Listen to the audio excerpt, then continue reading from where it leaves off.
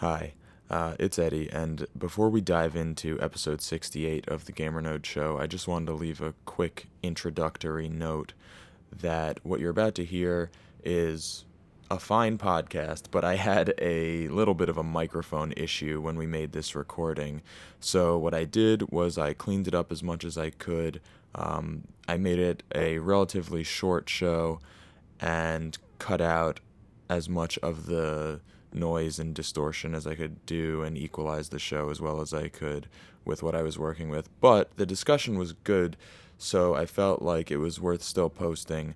We're talking about a couple of board games, and they are ones that I think are worth checking out and worth listening to Bianca and I wax poetic, as she says later on in the podcast. I hope you enjoy it. And on the next episode, you'll be sure that we'll be back to our standard level of quality, much more like what you're hearing right now. I didn't want anyone to jump onto the show and hear it and think, oh my god, this is the worst produced garbage I've ever heard. So, sorry about that. I hope you still enjoy it, and look out for episode 69 coming in soon.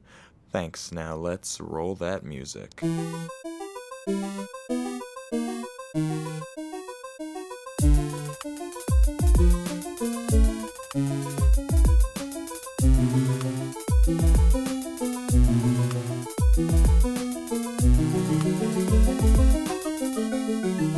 Hey everybody, welcome to episode 68 of the GamerNode Show podcast.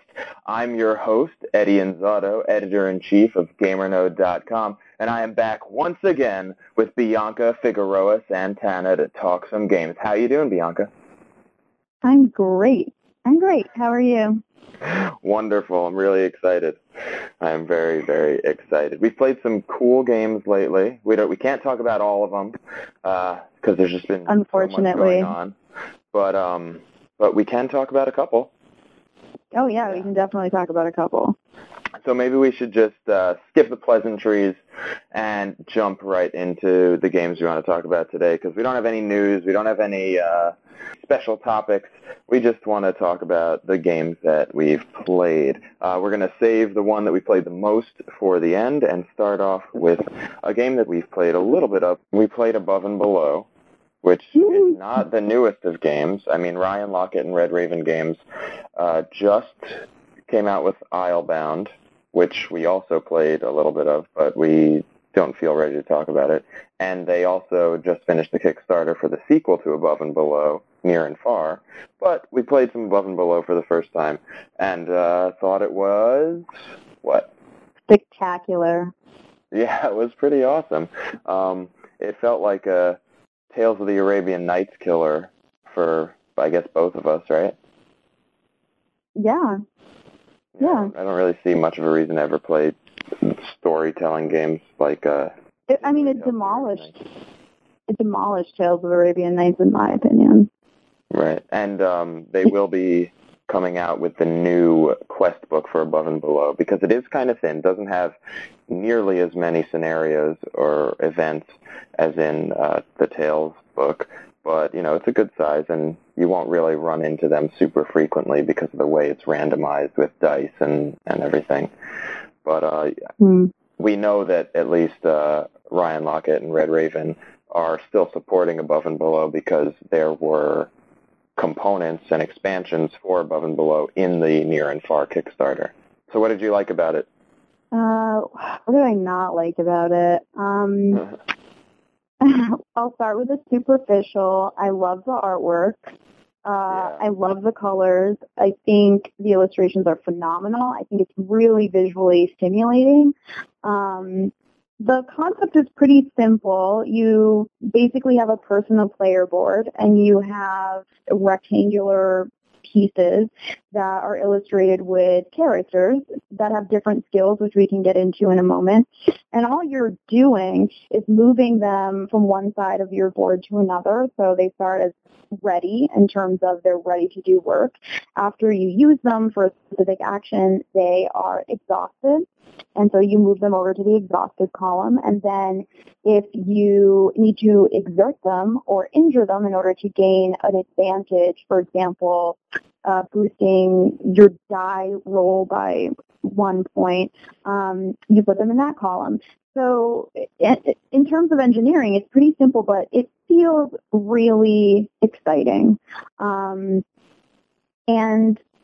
the simplicity is just really impressive in light of the fact that it feels very, very dynamic. Yeah, and for me, it's just the fact that it combines the storytelling aspect with other stuff to actually do. There's that use of the workers to either build or and I guess building encompasses a lot of different things because the different buildings do different things, be it get you goods that you can add to that advancement track or give you points or special actions or whatever. And then you can recruit new people with your other kinds of guys with their specific skills to recruit. And that's cool. And when you have these options to grow your little village and then alternatively go out questing and not only get the story element, but also have to contribute to that by rolling dice to see if you succeed based on how much exploring talent you've sent out. It just feels like you're actually engaged in every aspect of the game in a really cool way, and everything plays off of each other because you don't just go out and quest and have these stories for nothing. You gain items goods that you'll put in your advancement track, or you'll get money, or you'll gain reputation, which helps you at the end of the game when you're scoring points. And if you're successful, you'll be able to then open up a space for a different type of building that you can only get in that, quote, below portion of above and below, which is where you go questing. And now you can get these different buildings for usually less money. So everything you do feels like it has a purpose, and it's nothing is too complicated, which I really love. But it feels really good to just try every aspect of the game. We talked a little bit about balance in terms of Sky Dynasty, but here I was also really impressed with the balance. As you were saying, there's more the story questing portion, and then there's more the traditional buying cards that represent buildings and doing actions like harvesting fruit or finding treasure.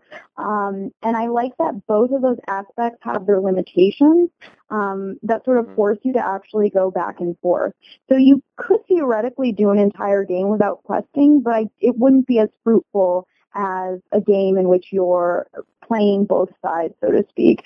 So in terms of the above portion, which is where, as I said, you're harvesting goods or buying buildings or buying beds so that you can recruit more workers, a major limitation is going to be money. A major limitation is going to be how many valuable goods you can get. And in terms of the questing, the limitation is, as it usually is, sometimes you make the bad decisions and you don't get anything.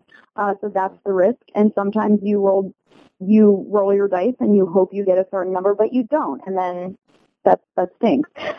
But of course, when you do get rewarded for questing, the rewards are totally worth it. So not to repeat myself, but yeah, I really like that. You really have an incentive to enjoy both parts of the game, the above and the below, which is just very artful. To have that synergy in such a balanced way is really excellent. Yeah. Couldn't have said it better myself. And this only gets me even more excited for the sequel, Near and Far, which finished its Kickstarter, and now everyone's waiting patiently. And that should be around, I think, next year. So that'll be really cool to see where we go when we take the above and below world outside of the village and into the large atlas of maps and this sort of area control mechanic and exploration of that world. That's going to be really cool. And I have the utmost faith in Red Raven and Ryan Lockett and all the fine art and smooth mechanics combining into really great games, because that seems to be all he knows how to do. And there's nothing wrong with that. He only knows how to be masterful. Yeah, pretty much. It's not a bad compliment. So yeah, that was our play of Above and Below. We're going to try to get a video review out on that sometime soon also. Which you should watch because the art is amazing. Exactly. It only does it justice in video. Exactly. But the other thing that we actually already have a review out on, we kind of got a little obsessed with and played a whole mess of times because it's also really good, right? It is. I had to warm up to it. I think I was not completely enamored the first and second times I played it, but over time I came to like it. Yeah, that's 51st State, the complete master set from Portal Games and Ignacy Trevicek. Super cool. Kind of takes... So 51st State was released a while back, and then it was updated with the New Era expansion and the Winter expansion, and then they went ahead and put out Imperial Settlers, which sort of streamlined everything, and I guess, in my opinion, kind of automated things a little bit in the way that it was sort of simplified. But then 51st State, the complete master set, combined the 351st States and a lot of those mechanical changes of Imperial Settlers while still keeping some of the original, obviously the theme, but also some of the differences in mechanics that 51st State had employed way back when. And I think it is a really good game for that. And I think it's worth heading over to our YouTube channel or just on the website, it's embedded there in the post, checking out the video because I really kind of exhaustively went through the rules. But, essentially you're playing cards as one of these four factions, each of which specializes in sort of a different long-term strategy in order to gain the most points by building various production buildings, special feature buildings, and buildings that allow you to take actions each round in order to build this engine of goods, actions, and eventually points to win the game as quickly as possible because it's kind of a race. And it works really well. I just found it, the only negative to me really was that sometimes it could be a little lucky if you don't get the right draw because it is just pulling cards randomly from a deck. And I think the winter deck helped kind of balance things out a little bit. And overall, I feel like it's good. But that's my full summary. So, what did you think overall? Like, are there any particular gripes you had? Anything particularly awesome you thought? Anything you think people should know about the game that I don't feel like saying? I think you covered a lot of it. To be sort of nitpicky in terms of going a little bit deeper, with the original, the base game, one thing that we determined was, as you were saying, it feels unbalanced or imbalanced if you're not drawing the cards that you need that really go with whatever your special skill is. One specific card that is sort of, sticks in one's craw is the heavy machinery card, and whoever gets that, at least in the base game, has a huge advantage, and it can be hard to catch up. And especially when it is a race, you can't really come up from behind as much as other games because once your opponent is 10 or so points in front of you, you're probably going to lose because you're only playing up to 25. But I agree with you. And their engine is already rolling, firing on all cylinders, pumping out points. Mm-hmm. Yeah, and exactly. You can demolish your opponent's locations, but it costs a lot to do that because you have to use guns to build up your spoils tokens or what are they called? Raise tokens, and then spend a lot of them on that heavy machinery card or any action card, really. Mm-hmm. So to come back from that deficit, like having spent so much time just to eliminate that card while your opponent was just making progress. You're kind of like spinning your wheels there. Yeah, there's a huge opportunity cost. And similarly, we talked about with your special skill, you can only do it once per turn, basically. So to some extent, it's not that much of an advantage because, again, if you're not getting the correct cards that make it profitable for you to take certain actions in addition to your special skill, that is to say, if you're relying solely on your special skill, you're not going to get very far because you can only use it once per turn. Yeah, you can't come into this game thinking that you're going to be doing tons of stuff right off the bat. You kind of have to slowly build yourself into any sort of force on round. Very, very slowly, I think, compared to other games. And a lot of that is dependent on what cards you draw. Yeah, and I think this is one of those games. I think this is one of those games that if you do not start off well, I mean, albeit slowly, but if you don't start off well, you can actually just have a very terrible game and pretty much feel like you're not accomplishing anything, and you can leave the table sort of being like, that was a waste of time because I just didn't progress at all. And I think that's possible given the limitations of special skills and the randomness of the deck. But I agree with you. I think an important thing to note is that I think the expansion decks make the game significantly better, and I enjoyed it so much more when we played with those decks. It just felt more dynamic. It felt that it eliminated some of those issues of, oh, I'm not going to get the card that I want, and then I'm going to be, screwed. So I really enjoyed it after playing with that, and honestly, I don't know that I would ever go back to playing the base game because I find it to be more frustrating than anything else.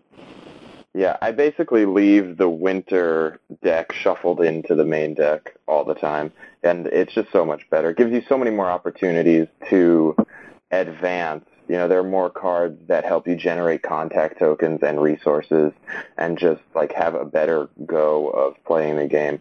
And I don't want to overstate, the luckiness of the game and, the randomness of the cards because, yeah, it can happen, but a lot of times it's sort of one person will get some bad cards, and then maybe they'll get some better ones later, and then the person who was getting good ones before will get some worse ones later. I don't know. I think it's totally possible to get some bad cards in the beginning and some bad cards in the middle and some bad cards in the end.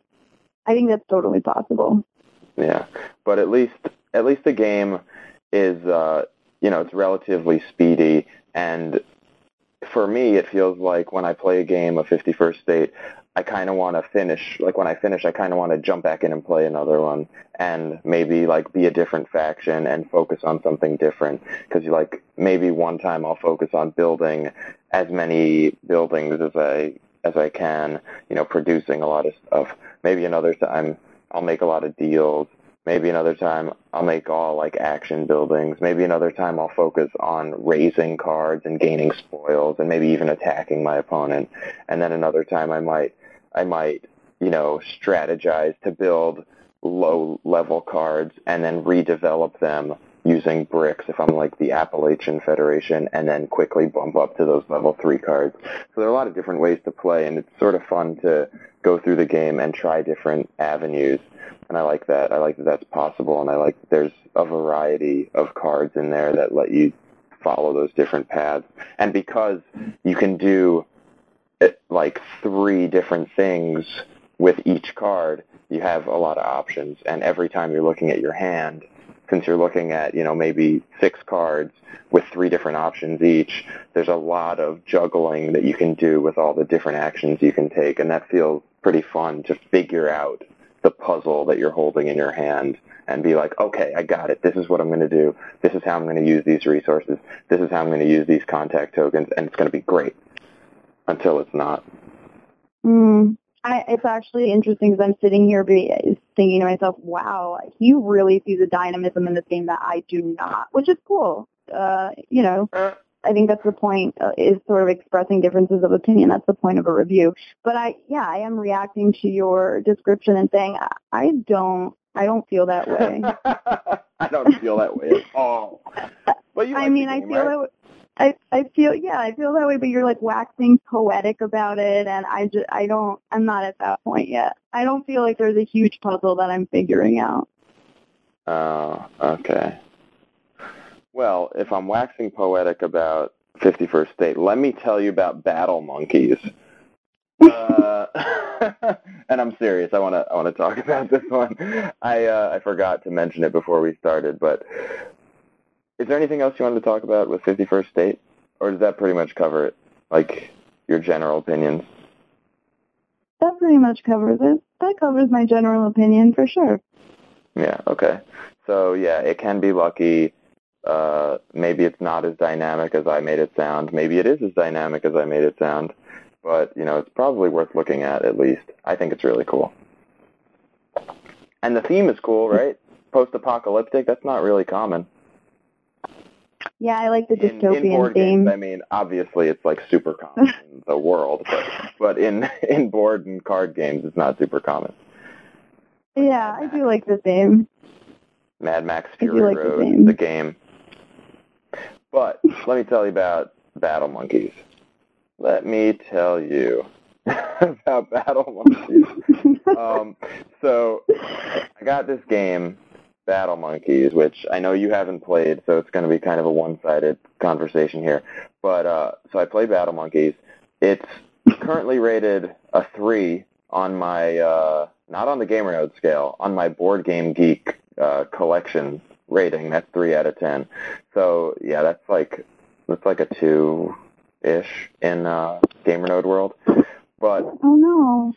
So it's basically it's like a combat card game where you're essentially drawing cards from a deck, and each one is a different one of these battle monkeys, and there are like 4 of them or 5 of them in the whole deck, 4 different ones. Maybe more than that, but it doesn't feel like there's a lot. And each one has like a strength or an ability, or it's like a special sort of, I think they say that they're spells, but they're like a special ability that they let you do if you just play them. And you can either play out these battle monkey soldiers for trying to attack your opponent's main general, and you're just using their power rating against them. Or you can play a card that gives you a special ability like double your strength here, or heal this much, or draw a new card, or whatever.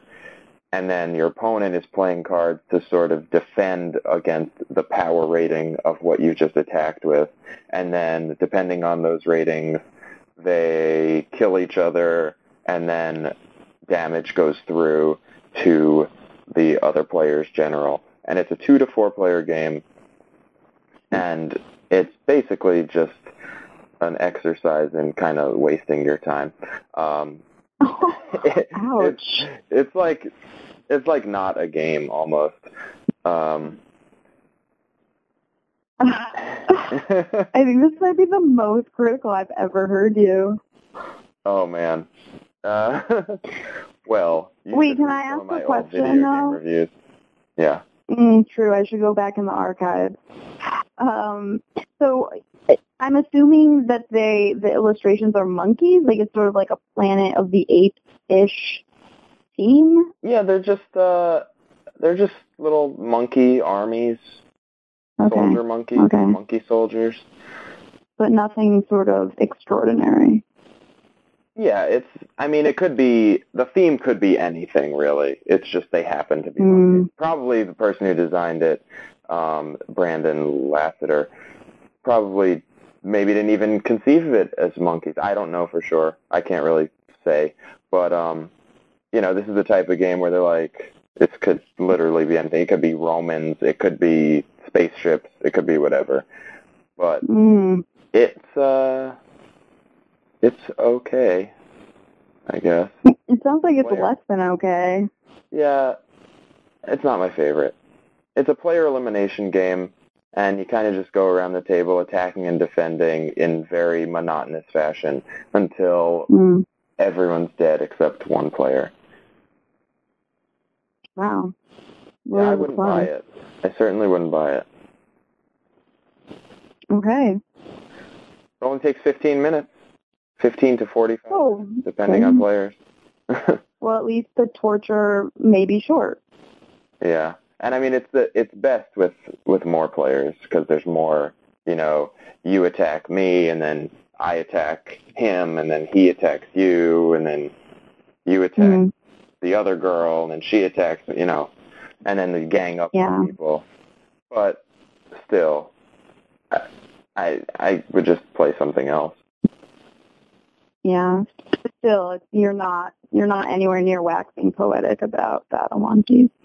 No, and I guess that was what spurred this conversation was. I have been very positive with a lot of the reviews that we've put out lately, and it's because we've been playing great games, Yeah. I got time for no games that aren't great. I do research before I get games. Yeah, we got time for that. Exactly. So, yeah, most of the time we will be telling you about good games because, whatever. You just heard about this game that wasn't good that you weren't going to buy anyway. So.